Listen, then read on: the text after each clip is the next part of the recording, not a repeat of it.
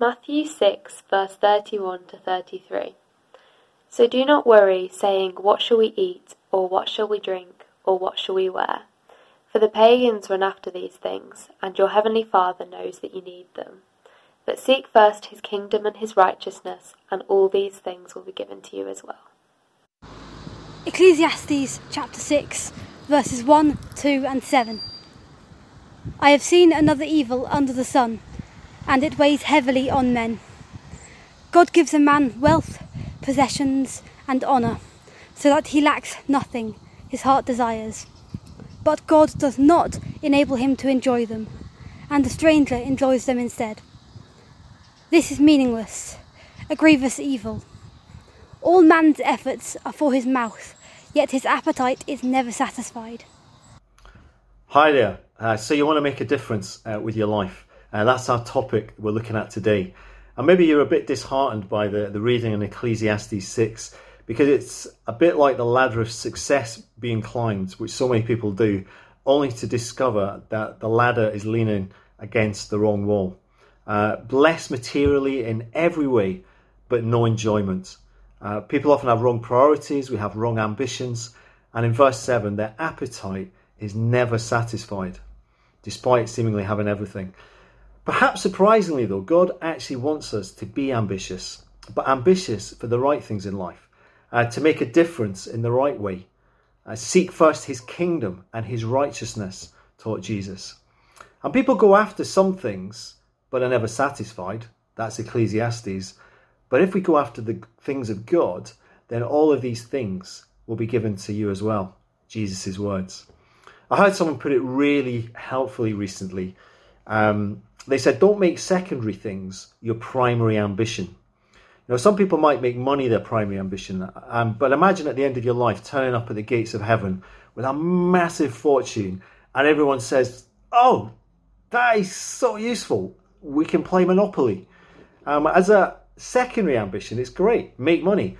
But make money to help the poor, to give everyone in the world fresh water, to eradicate disease, to make a difference in this world. It's a great ambition, but just don't make it your primary ambition. And in this case, be generous, because that's liberating. And as we look at the question, how can I make a difference? I want to draw on three concepts that I think are really helpful.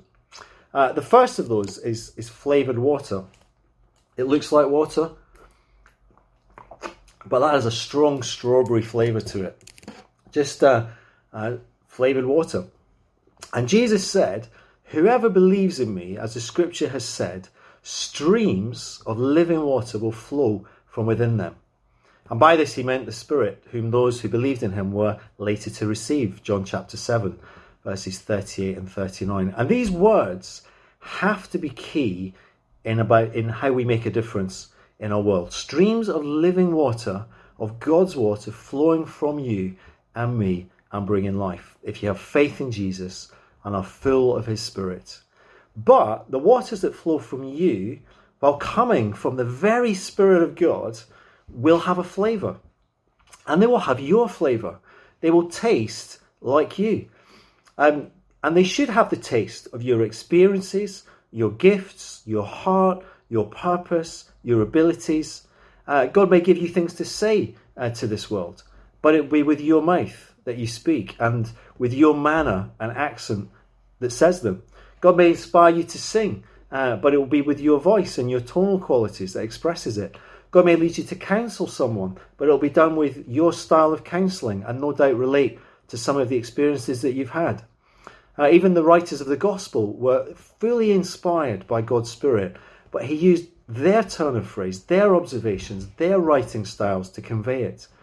We don't have to be like someone else to make a difference. We can be ourselves. In fact, we should be. Oscar Wilde once said, be yourself, everyone else is taken. And how true that is. Perhaps you love music or art or film. Then love it with all of your heart and allow God to use that love to flavour your water. If you love business or sales or strategy, then let that be what people taste when they encounter God through you. But seek first his kingdom and his righteousness in whatever it is.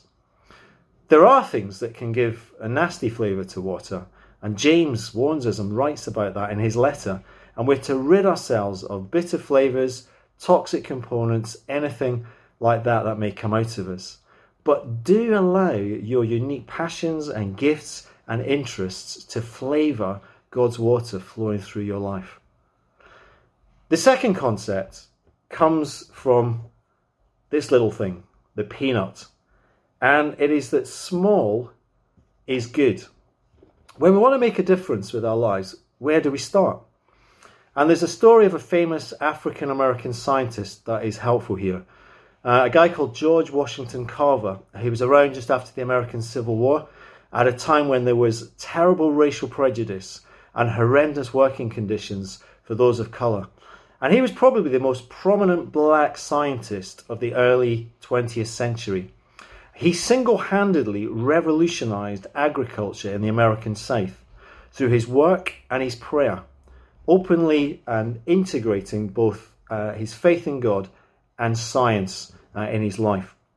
And what he did was he challenged the cotton planting culture of the day right across the plantations of the southern states, and offered to them the possibility of growing peanuts instead, which was far better for the soil. It puts nitrogen back into the soil. And together with other crops like sweet potatoes, would give poor farmers some self-sufficiency. The problem was that although it was a perfect crop for the region, the peanut, there wasn't a market for peanuts. And so farmers were very angry about it. And Carver was really embarrassed as well. So he took it to God in prayer. And the story goes that he started by praying, "Oh Lord, teach me about the universe." To which he felt God said, "That's too much for you." So he prayed then, "Lord, teach me about man." Again, he felt the Lord respond, "You are still thinking too big." Finally, he cried out, "Lord, then teach me about the peanut." And from that prayer, he went back to his simple laboratory and discovered hundreds of uses for the peanut over his career. Ways to make fertilizer, paint, and glue.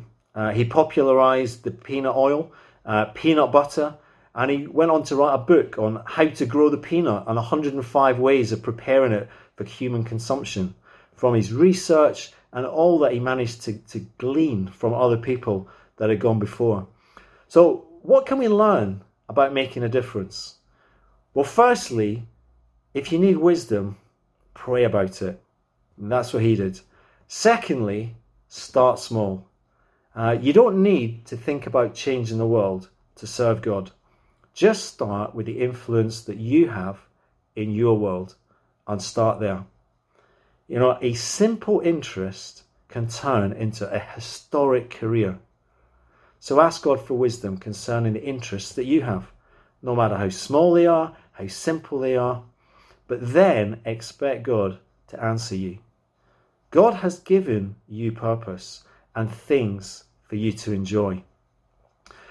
Before I move on to the final concept, if we really want to make a difference in this world with our lives, as servants of God, then surely as his servants, we need to hear his voice. We need to hear the Master's voice.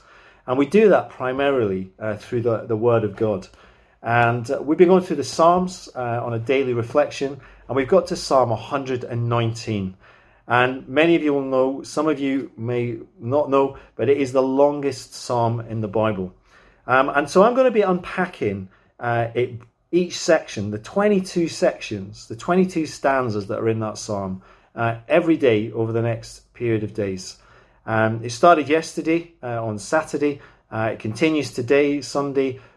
So can I encourage you to watch them each day? Subscribe to it, to the Hope Speaks playlist. Hope Speaks, the Psalms on the Riverside YouTube site. And together, let's see afresh the practical applications of God's Word as we take Psalm 119 to heart, to be re-inspired by God's Word and seek to make a difference with our lives.